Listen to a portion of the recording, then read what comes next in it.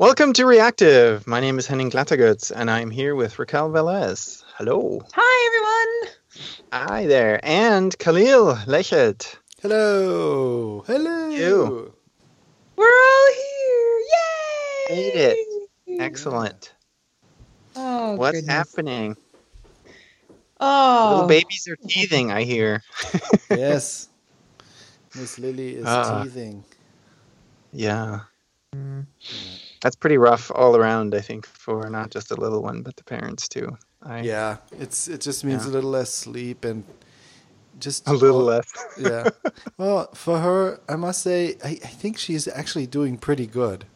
It's just that normally she would sleep like 3 hours during the day, like 2 hours here, and then another nap for an hour or something like that. She didn't do that at all today, just 20 minutes here, 20 minutes there. And then also the night was shorter.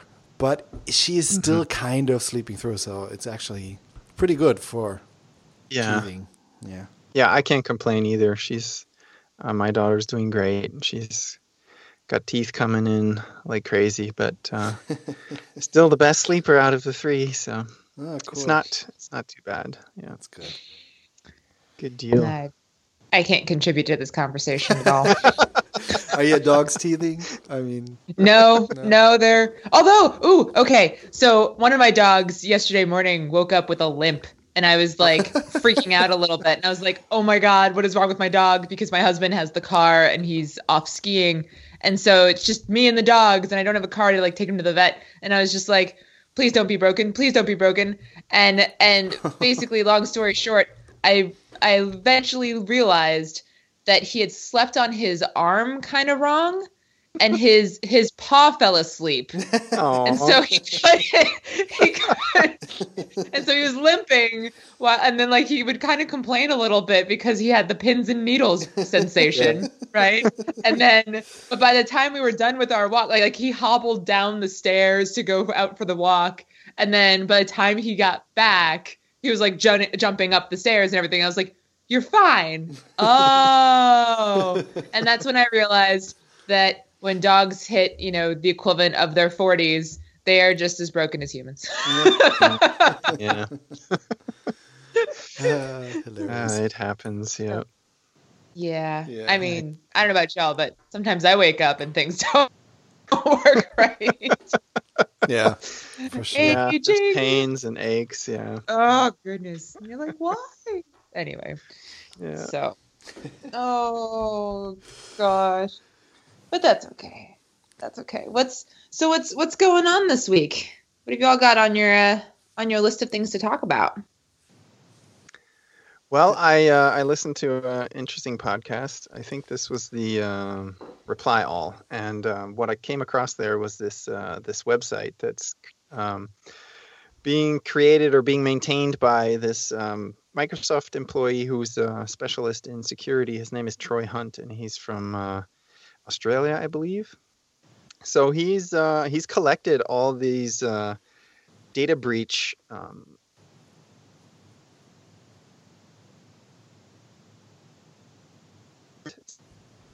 the addresses of people that were leaked and what kind of additional information was leaked, and has put together the site. It's probably been out for a while. Like I said, for me, it's a new thing. It's basically haveibeenpwned.com.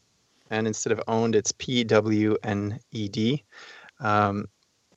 And you can type in your email address, and it will tell you which data breach, if any, you have been part of. So it's really interesting. I looked at my email address, and yippee, it's like 5 different things. Oh my God. Yeah, that my information has sort of gotten out on. One of them is Dropbox. I kind of knew that because they told me about it. So back in 2012, my address was part of that. And then it explains basically what your risk was, etc. And another one is LinkedIn that I knew about as well. But then there's a few others that I didn't know about. Adobe was one. And Trillion. I had no idea that happened. So that was just in 2015. LinkedIn was 2016.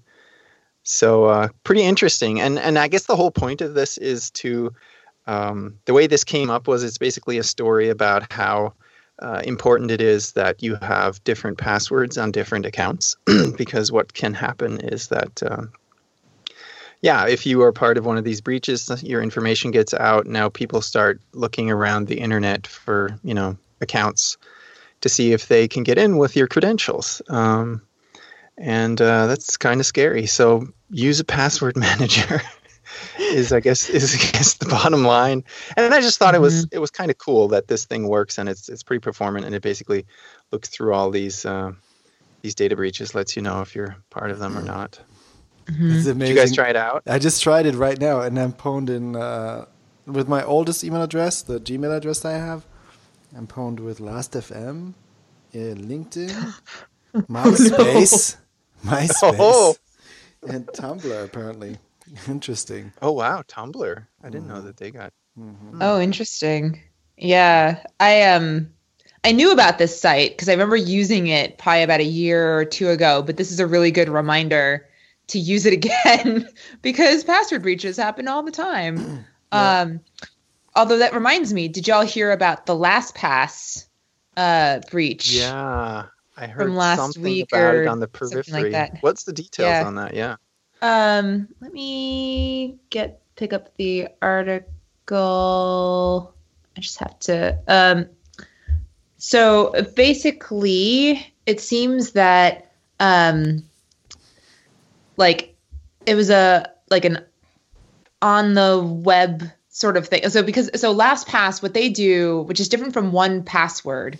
So 1Password has an extension in for browsers that then has a little thing on the toolbar and you can fill things in with a keyboard shortcut. But what LastPass does, I think, is they actually go into the website itself and pre-fill it or something. I don't remember. Or they inject some foo-foo into the web page that basically gives you a button on the username and password fields that you can just click on, and basically it triggers something to fill in your username and password. But I do believe that the entire service is pretty much hosted on the web. It's like a SaaS. So your password information is actually in the cloud, whereas I think 1Password, they do have that option as well, but you can opt not to do that and just keep it locally. Right. Yeah. So this is what Ars Technica says. I'm just going to read out the paragraph. It says, the flaw, which affects the latest version of the LastPass browser extension, was briefly described on Saturday by Tavis Ormandy, a researcher with when people have the LastPass binary running, the vulnerability allows malicious websites to execute code of their choice. Even when the binary isn't present, the flaw can be exploited in a way that lets malicious sites steal passwords from the protected LastPass vault. Ormandy said he developed a proof of concept exploit and sent it to the LastPass officials. Developers now have 3 months to patch the hole before Project Zero discloses technical details. So it sounds like it wasn't a flaw that was discovered by malicious hackers, but rather by a what they call a white hacker. Mm-hmm. Yeah. And so so it's not totally a horrible thing. It's just hey, FYI, you've got a pretty big hole and here's what it is, but we're not going to tell the world about it. But somehow we're going to tell the world that you have a hole, which I think is kind of crappy, actually. Yeah. Because I guess they do that. Why? To put some pressure on them or something? Maybe, but whenever, so at NPM, when somebody sends us an email about an actual security bug, right? We get a bunch of people sending us things like, hi, I found a bug, whatever, something silly. But sometimes they're genuine, legit security issues.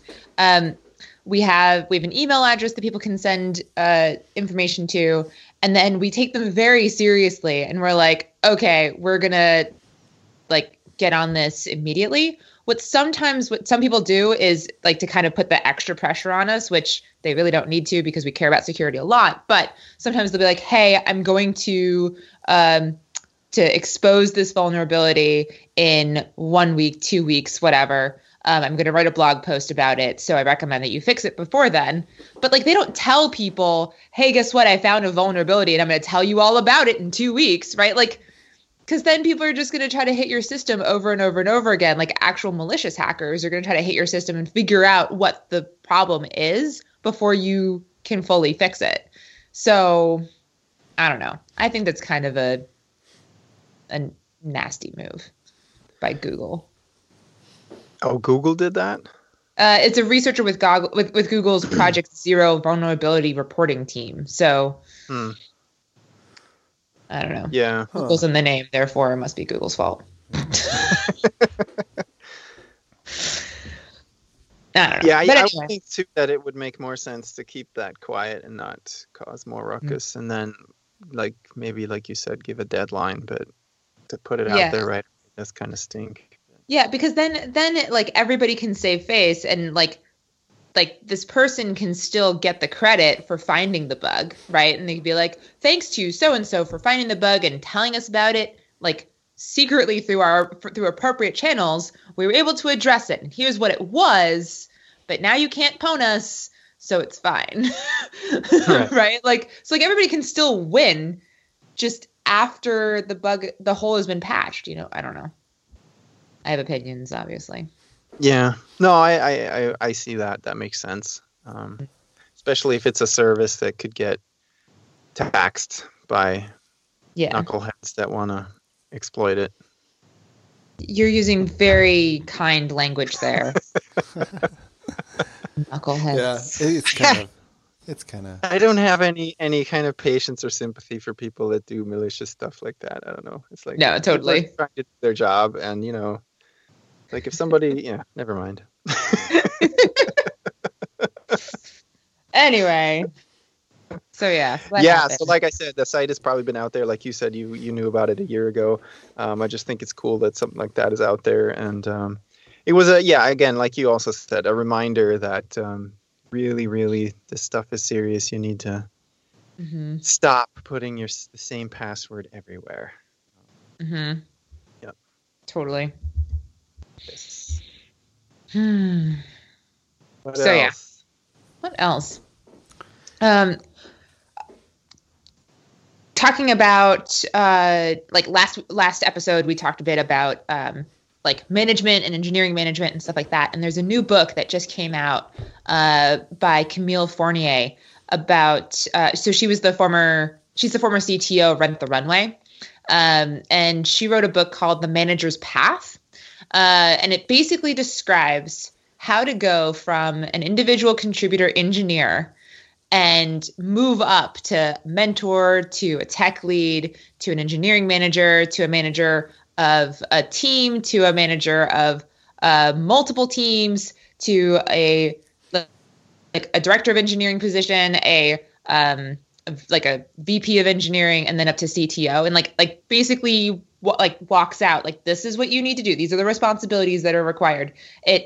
It's not quite as management-y of a book as other books might be, but it still does cover some of the really basic stuff around management and talks about like how to handle some really common problems, which until I read this book, I thought that they were really not common. But when she starts describing some of the common cases, I was like, oh my God, every company has people like that? That's amazing. What's an example of that? Can you give one? Yeah. So like, for example, I'm going to pull one from the book. You have the case of like the brilliant jerk, right? And like, I think we all have heard about that one, but it's like the person who's like a real pain in the butt to work with, but is really smart. And so it's really hard to convince upper management that you need to fire this person because they're such a jerk because they produce so much. Or other cases like somebody isn't like as emotionally mature for certain things, or you have the person who is a really great tech lead, but they're nervous about how they have estimated things, and so they tend to kind of hole up and work in quiet and private because they're just a little scared to like admit that they're behind schedule. or so like different things like that, which I mean, I've seen these people, right? But I just didn't assume. I didn't really assume that they were like common types of personalities. Right. But what I really appreciated was like the way that the book is laid out. It starts off as like, you are an engineer. This is how you should be, like how to be prepared to be managed, right? So that like you can be a better engineer for your manager. And then kind of like walks you through like the slow progression and talks. And she is really specific about what the job title, like regardless of the job title, but what the responsibilities of the job are, both from a technical perspective and from a non-technical perspective. So like as an IC, you're not really caring about what work your peers are doing unless like you're working with them on a project. Sorry, IC is individual contributor.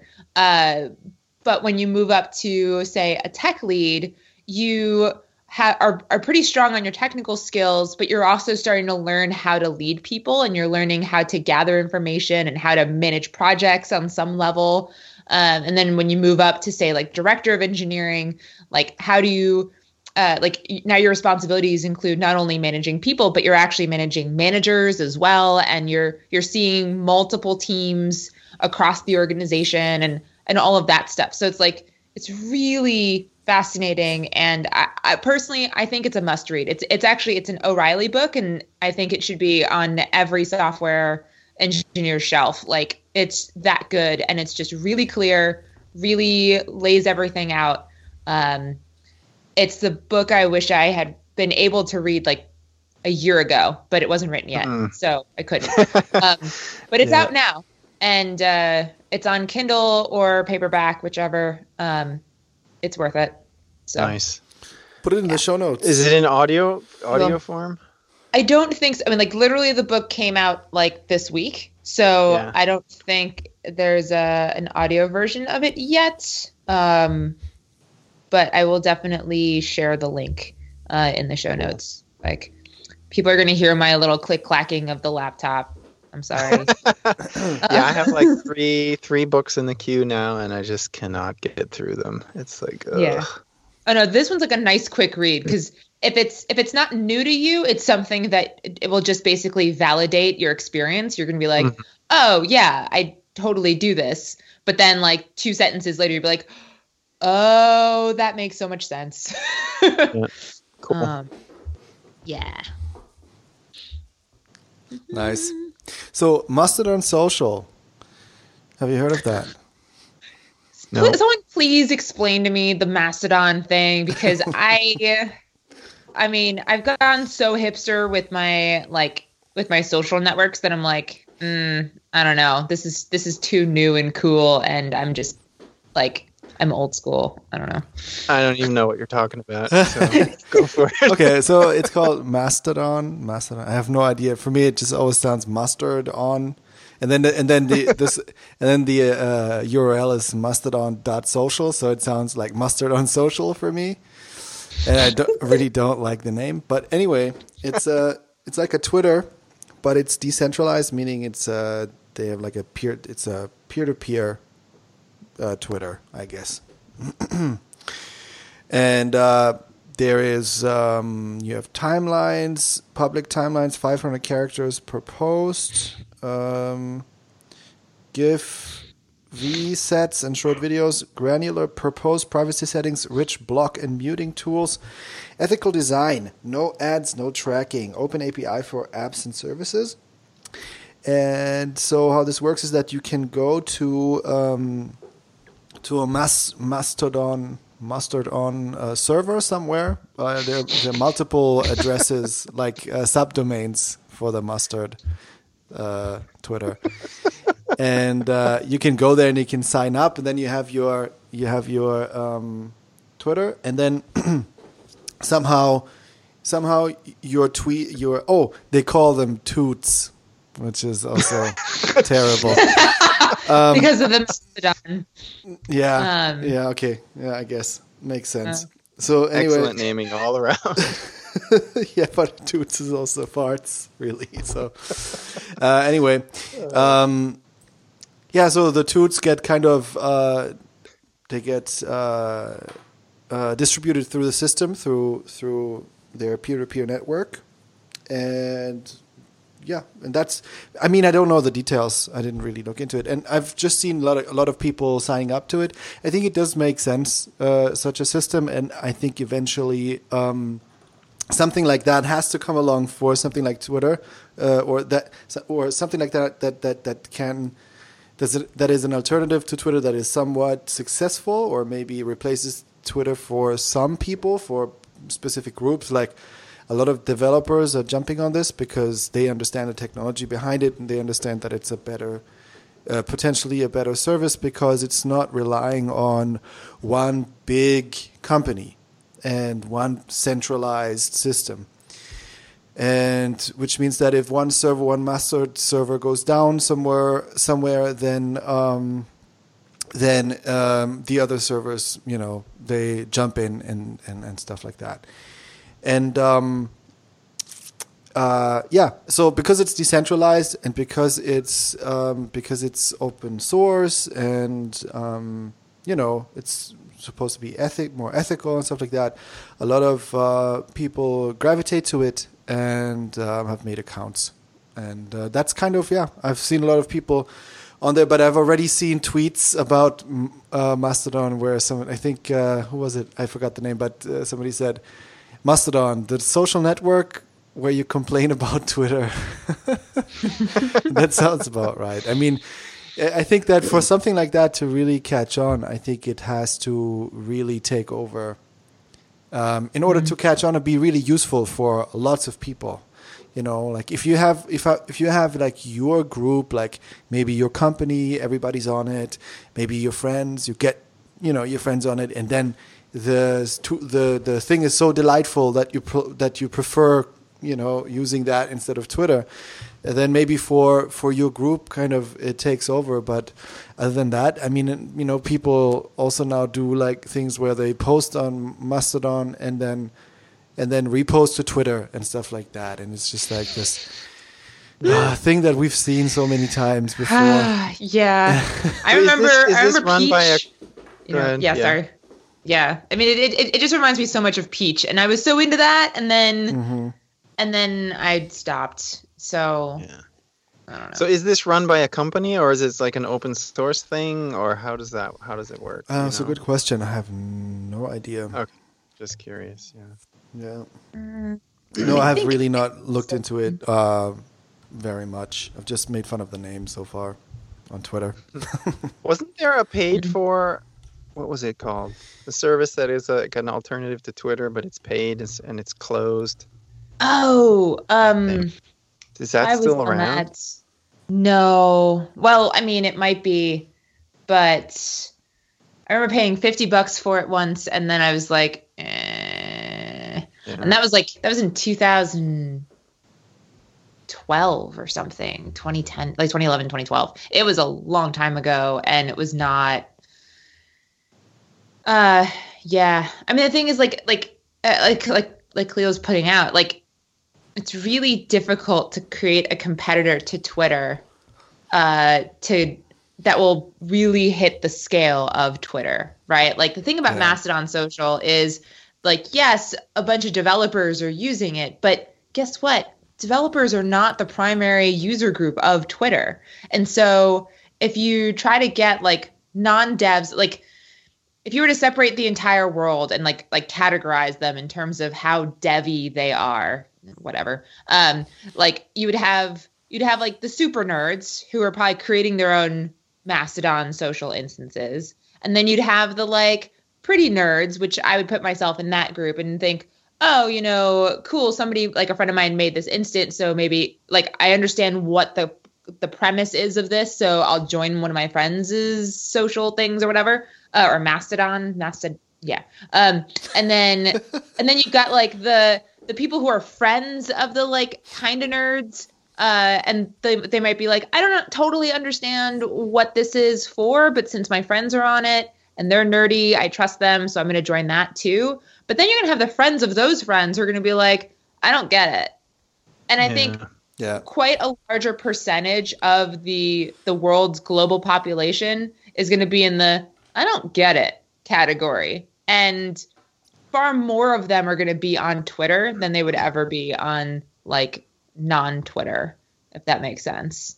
Yeah, and the other thing is that everybody's established their followers and everything already, and they'd have to start over. And I don't know, just to me that doesn't make sense. But I think there's really only a chance for something to take over or be an alternative to a real alternative to Twitter is when Twitter dies for some reason. I think that there has been lots of speculation that might happen, or people were fearful about it because Twitter has become some sort of necessity, I think, for a lot of people, and something that a lot of people really love, and also for me, and just the type of messaging that Twitter is. I kind of feel like it has become something more than a social media product. It has become a very, how would I describe this? Just something that feels like it has to be there on the internet. Something where you have the possibility to post short messages and reach basically whoever you want. I mean, not everybody, but a lot of people that also normally wouldn't be reachable otherwise, and you can just talk to them. And and this kind of, it's more like it feels like this should be like a protocol. And I think that a lot of developers think that too, and that's why they create things like that, which are which have different. Which might be a little bit superior to Twitter in certain things because it's decentralized.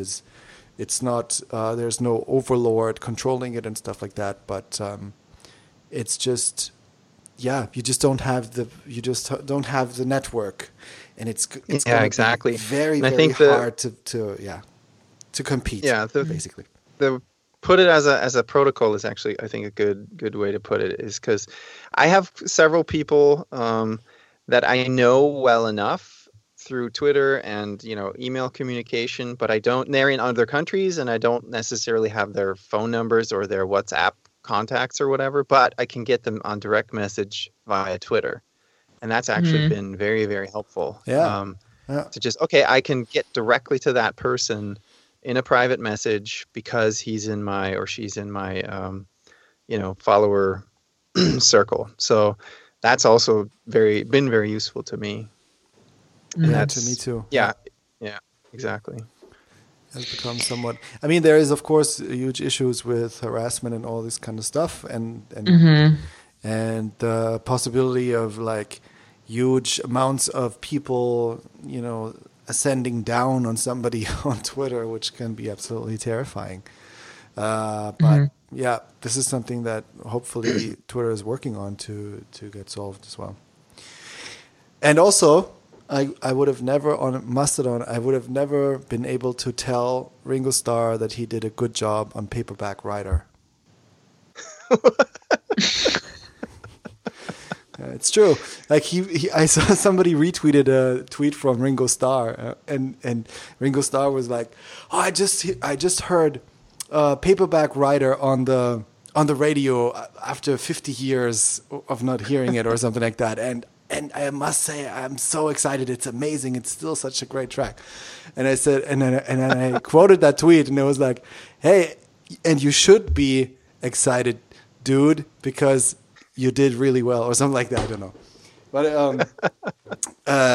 no, because it's amazing, or something like. Because I really like that song also. So I just thought it was so funny that I can just like quote Ringo Starr and he wrote that tweet, and then say, "Hey, dude, good job," basically. Yeah. Yeah. Indeed. No, I must say, like, I'm not super attracted by Mastodon, and I think also not by. There's also a different social network that other social network that is even more centralized and even nerdier. I think that one's more interesting to me because it's so out there. It's called Scuttlebutt. and it's basically has been made by Substack and Dominic Tarr of Node fame, and those guys are. I mean, Substack apparently is currently building a shack on a 300-meter high lava stone thing in Hawaii, and Dominic Tarr, he is living on a boat on the sea in New Zealand. Yes, at the coast of New believe Zealand. that. And it's a self-steering sailboat. So he built some contraption that makes that boat steer itself. It's crazy. Like it's so amazing. Those guys are so out there. It's so cool. But so they made a decentralized social network that completely works without servers. So it's completely peer-to-peer. And so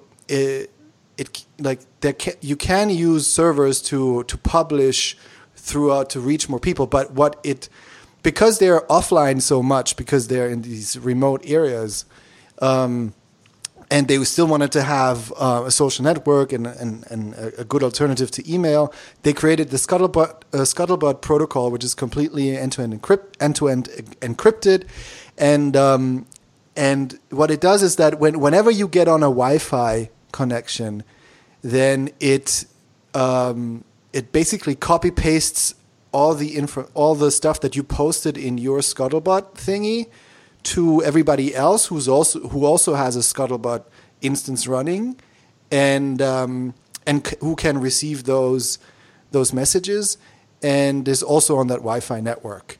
And then when you're on the Wi-Fi network, you can also log into a server, which then distributes to more people as well.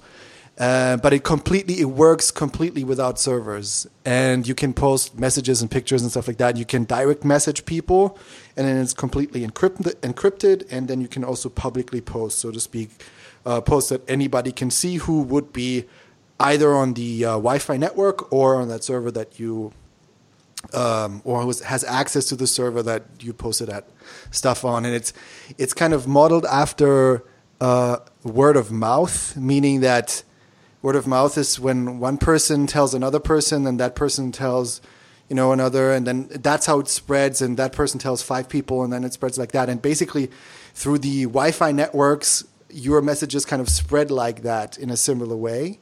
And it's that's totally amazing. That's so fascinating to me. I think that is so actually. Have you tried it out or just read about it? No, I've just read about it. Andre Stoltz, who did CycleJS, he's also now working only on open source stuff. I think it's being financed by donations and stuff like that. I think he might also be freelancing. I'm not sure, but he stopped working at this company that he used to work at, and he took some time to work on making Scuttlebutt a little bit more easier to get into, I think, and he wrote a big article about that, and so that's why I know about it. Yeah, I was just going to ask how easy it is to get onboarded on that thing. Is it like you have to build the client yourself from source or something?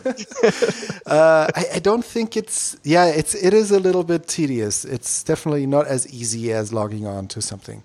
But I don't remember. There's a few steps involved, but it's doable. I mean, all right. But it's so interesting because it's like so self-serving, right? Like you don't. Yeah. There's like truly nothing. Like as long as one person and another person has the thing installed, those two can use it. Basically, it's fun. Yeah. Yeah. So that was interesting. Speaking of tedious, I put Boot Camp on my Mac Pro and installed Windows 10 because my son wants to play the more open or flexible version of Minecraft. And so this has been the first time, I think, the first time since Windows XP that I've worked on Windows. And I'm not impressed, really, still. Nice. It's, I mean, maybe, performance-wise, and I can't, say a lot about it, but wow, it's not very pretty. It's amazing. I was really shocked about the design.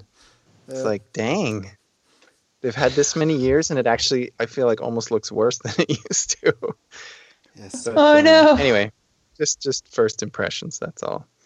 But yeah, so that was interesting to get that installed. I upgraded to an SSD because so that was probably, let's see, I haven't worked on that Mac Pro for several years as well, and it has spindle hard drives.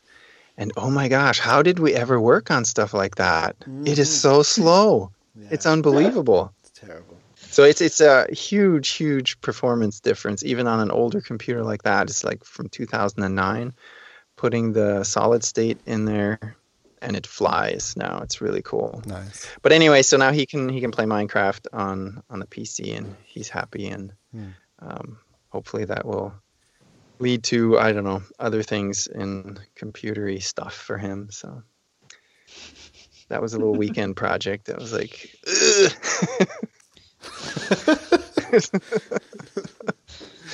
yeah.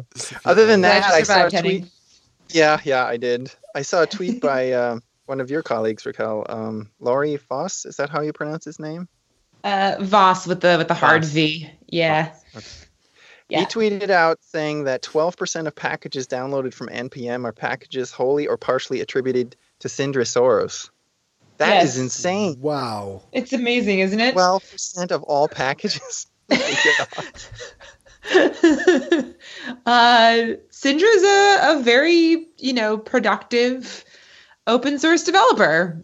He's also, and also his there's a lot of trust involved, I think, for developers who use his packages. I know for me, whenever I see his name, like if I go to npmjs.org, or is it org or com? I don't even remember. .com. Your site, now, yeah, your website.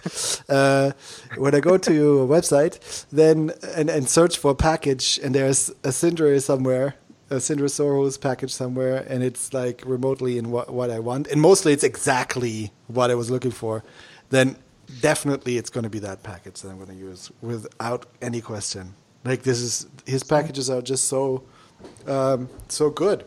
He's really yeah. We talked about that specifically, I think, before, right? When I asked how do you determine which one to use, and then if his name is on it, it's pretty much guaranteed that it's great, has awesome documentation and etc. So yeah, I agree. Yeah. Yep. Fun other NPM news, actually. We completely gutted our downloads API, and it was using MySQL or MySQL or MySQL, however, MySquirrel. Let's say good GIF.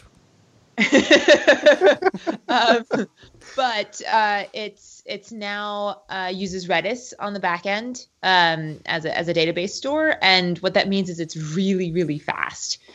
So you can and the other thing is that it now has scoped downloads, and it no longer has.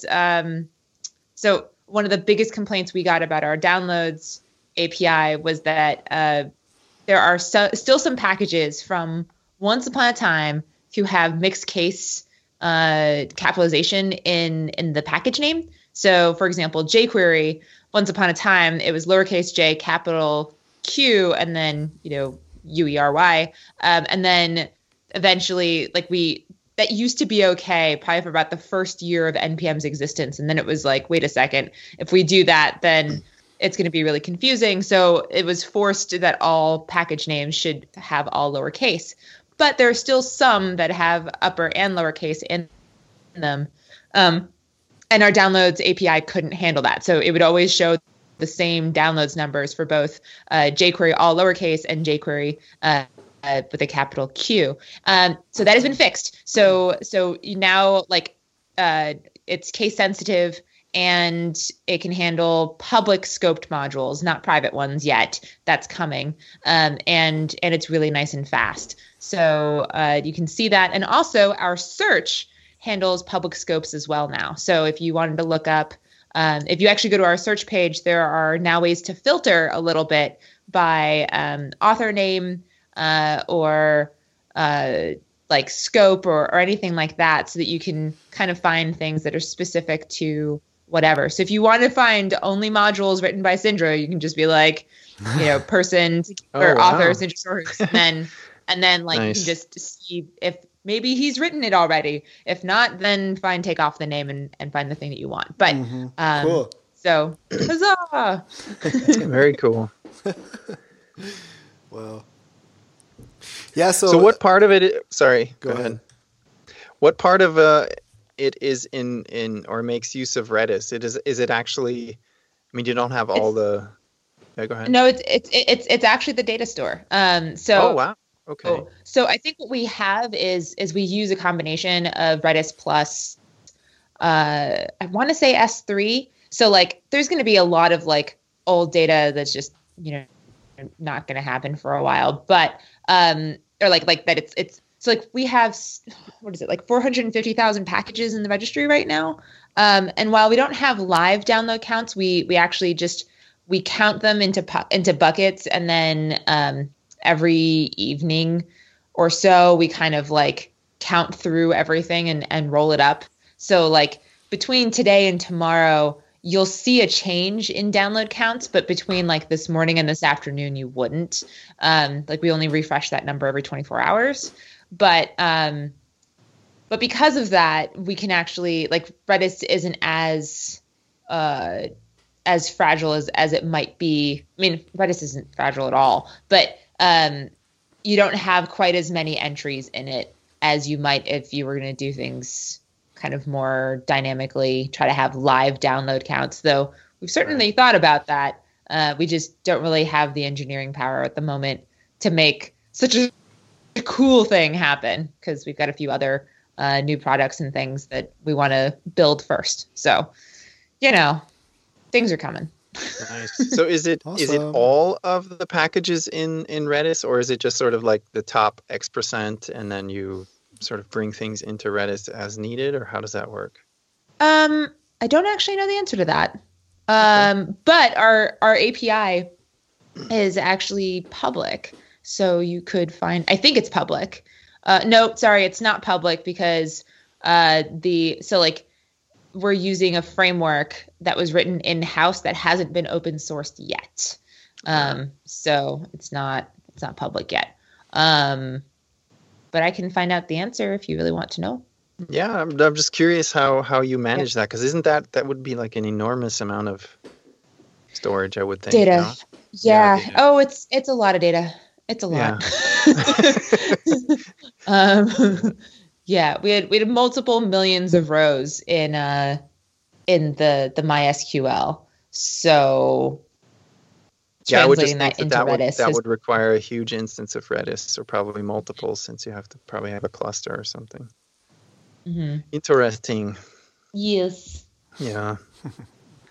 Yeah, I'm getting exposed a little more to AWS and its services, and oh my gosh, what does that company not offer? It's unbelievable. Like the number of different services and the complexity of their control panel, or whatever you want to call it, their backend is like insane. Wow. Yeah, so, but I'm gonna warn you. Nevertheless, you've seen what happens when AWS goes down. Everything goes down. So be careful. Redundancy is key. One of the things that I think has helped NPM significantly is our ops team is really like, they've watched AWS over the last 10 years, and they've like identified which regions tend to go down more, which granted, going down is like once every 3 years. But when you're a service like NPM, going down at all is like not very good. So, so we have a lot of redundancy across regions. And then we also have fallbacks for everything. So if one region goes down, we can like very quickly move everything over to another region or whatever. So just keep that in mind. Yeah, we're getting there. We're just getting off of conventional stuff onto AWS for some of our services that have had unfortunate incidences happen to them. So it's already a step up. But yeah, I do realize that we need to go further. So we shall keep that in mind. Nice. Twitter released something awesome last week, I think. Or this week even? Their mobile web Twitter application. It's a progressive web application written in React.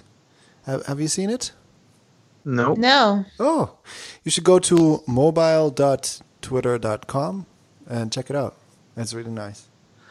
And so it's super lightweight. It's a progressive web app. Web app means which means that on Android phones you can, when you save it to home screen, it will basically open the app just like the native Twitter app, as if it will open the app even if you don't have an internet connection, and will show old data basically until you're online, and then sync it up and show you new data when you're online again.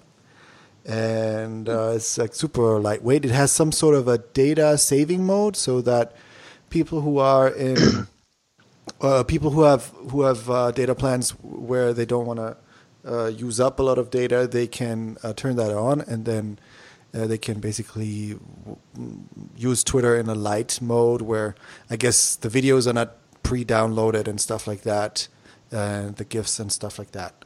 So that's pretty cool. Nicholas Gallagher, he's pretty well known in front end developer circles. He's the man behind Normalize CSS. He's been doing a lot of CSS work and tons and tons of research about browser compatibility and stuff like that. And he has been kind of the spokesperson for that mobile Twitter application, and he's going to talk about it on React Europe, on the conference, React conference in Europe. And there was a blog post about how they made it fast, and they did a lot of work on also optimizing the JavaScript so that it doesn't use a lot of, or so that it's as fast as possible and doesn't use, and also as small as possible. They chunked it up with Webpack somehow so that you don't download the whole application on the first load, but whenever you load more JavaScript whenever you go on specific routes. And it's pretty feature full, basically. I think it only doesn't have the Moments tab or whatever that nobody ever uses. So it's basically, it has all the features that are important. Nice. Yeah, super cool. I'll have to check it out. Check it out. Will do. Check it out. And also, we had a conversation in our Slack channel about magic. So I wanted to hear your opinions about it. Magic. About magic, yeah. So somebody said, I think it was Magalhini, he said that he's going to check out Next.js. And he was it Next.js? Yes, I think it was Next.js. And he wanted to do a tutorial and stuff like that. And he said he felt guilty about learning that because there was so much magic involved with Next.js. And then my point of view was that I said that I like magic, though. I think magic is really good with. It's great to have in framework if it's the right magic, basically, and it does what you want.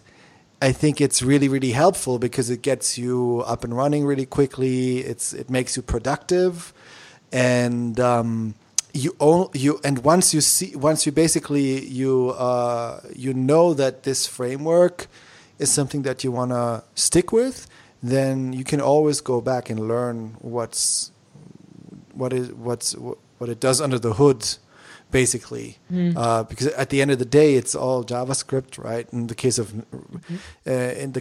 Next.js, it's Webpack with React and some server side stuff, and yeah. So and it went on for a while. So I actually put the direct link.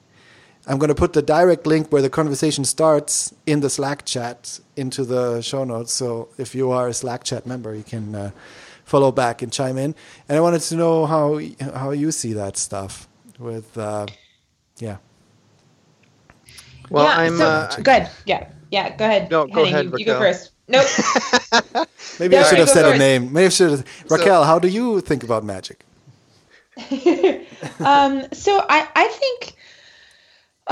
think I'm in your camp, Khalil. I think on some level, like especially when you're first exploring something, you don't need to know all of the details, right? Like we've talked a little bit on this podcast about my theory on how people should learn, and that like I think that our current education system is a little bit backwards, because I think you should show people what's cool first and then have them ask why, and then you can show them why, and then they're more intrigued and they're more interested in learning because now they have a personal invested interest in learning those things. So like, for example, I'm thinking of myself when I first started learning Node. I used Express. I used a deployment system called Nodejitsu, which, I mean, it was super magic, right? Like Express and Nodejitsu, super, super, super magic. Because all I had to do was go, all right, well, I need a website. And then it was just like npm run Express or whatever it was. npm start, I bet, like, npm install Express and then go into a folder and then like Express create. I don't know, whatever. This was 2012, so I'm forgiving myself. And so like, it made a website for me and a simple route and with CSS and everything. And then it was just like, and now go to these different places and, modify these things. And so I did. And then I was like, oh my God, I have a website and it's running and it's perfect. And I know nothing about Node. I know nothing about NPM. Honestly, I didn't even know that much about HTML or CSS. I just wanted to kind of create a website really easily. And then I wanted to deploy it, right? And so I went ahead and like used Nodejitsu's docs and said, all right, Nodejitsu deploy, and boom, poof, there it was. Like, I mean, basically Next.js and Site are now like Sites Now and Next.js are kind of the exact same, right? Like it's basically like you create your Next.js app, boom, you have an application, and then you can like use Now to like push it up into the cloud, and it's all one company, but it's the same exact thing, like exactly the same. And you can learn, like you get so excited, like, oh my God, I just built a website. Now then the next question is, now what, right? And then you go, okay, well, now I want to change things. And now when you get into the process of changing things, now you have to learn how things work and why they work that way. And you just kind of slowly work your way down into, like, you go deeper and deeper and deeper until you lose interest. And I think that is so powerful compared to when I was in school and had to like learn calculus, but I couldn't learn calculus until I fully understood pre-calculus, but I couldn't understand pre-calculus until I understood algebra. And, and you're going backwards and backwards and backwards, and so like, that's why kindergartners are learning addition and subtraction because like, well, in order for one day for you to be able to do calculus and thus, whatever, like you have to learn all these things step by step. And I remember very explicitly being in high school and looking at my Algebra 2 teacher and going, what is the point of all of this? And he was like, just hold on, you'll get there. And I'm like, I don't have time for this. This is BS, right? So like if somebody were to say to me, oh, you want to build a website, here's a book on HTML and CSS, I'm going to be like, this is not worth my time. Like, I don't want to do this. I just want to build a website. And so I think what Site is doing right now is allowing people to do that. And so, yeah, the magic is there. But sometimes, I'm going to use a really stretched analogy that I just made up right now. Sometimes you have to go to Disney World before you can like learn costume design.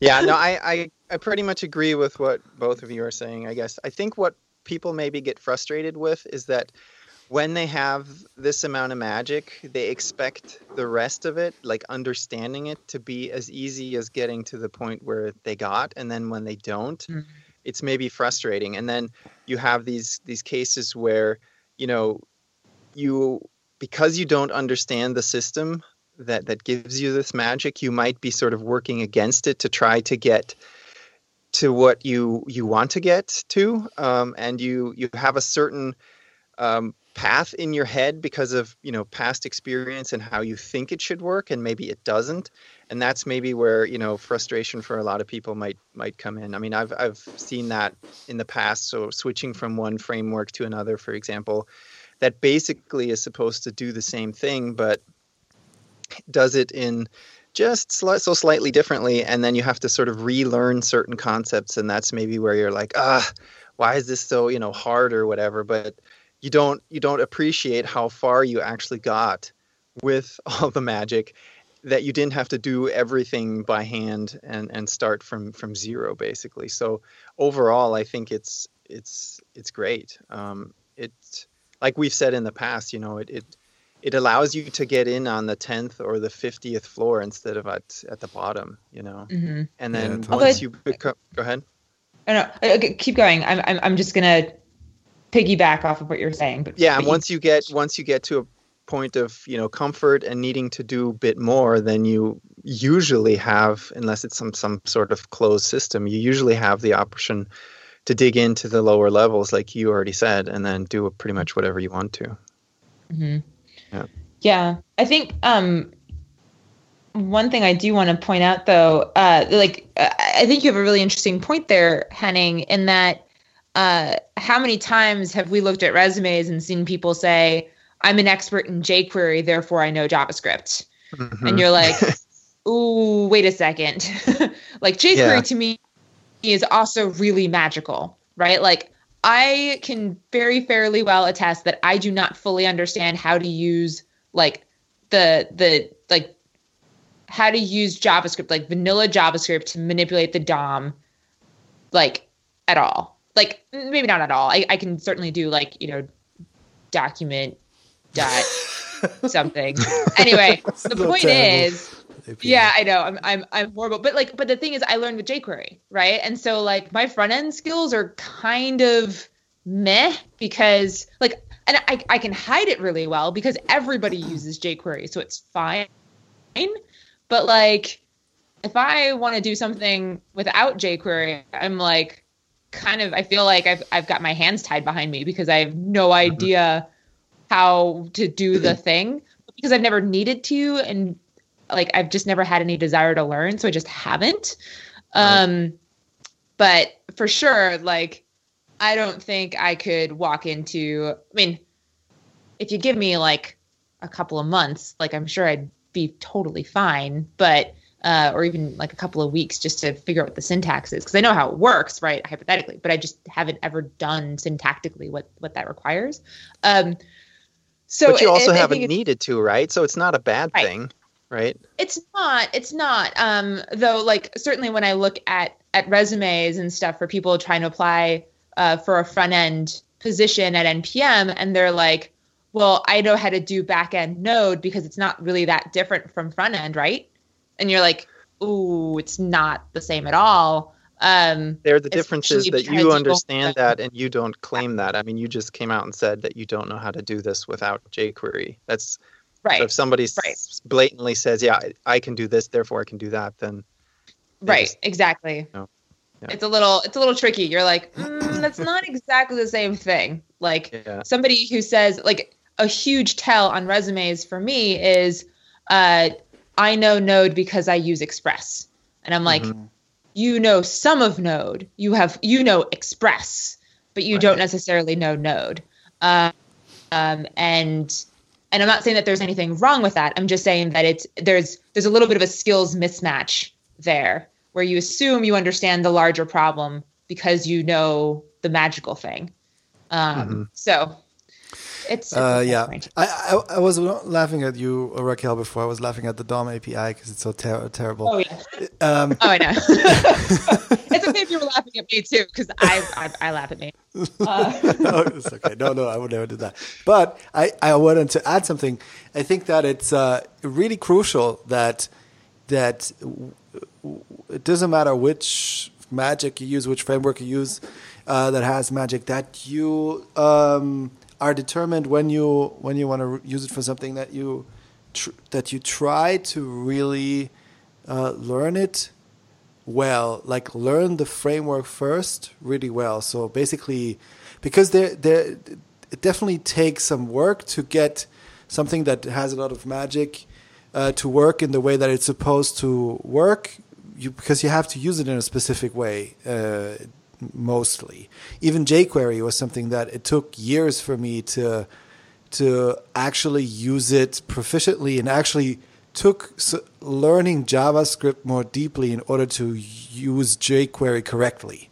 Right? It didn't mean that I had to learn the DOM API, because that was very well abstracted and that was fine, and I really didn't want to learn it because it's terrible.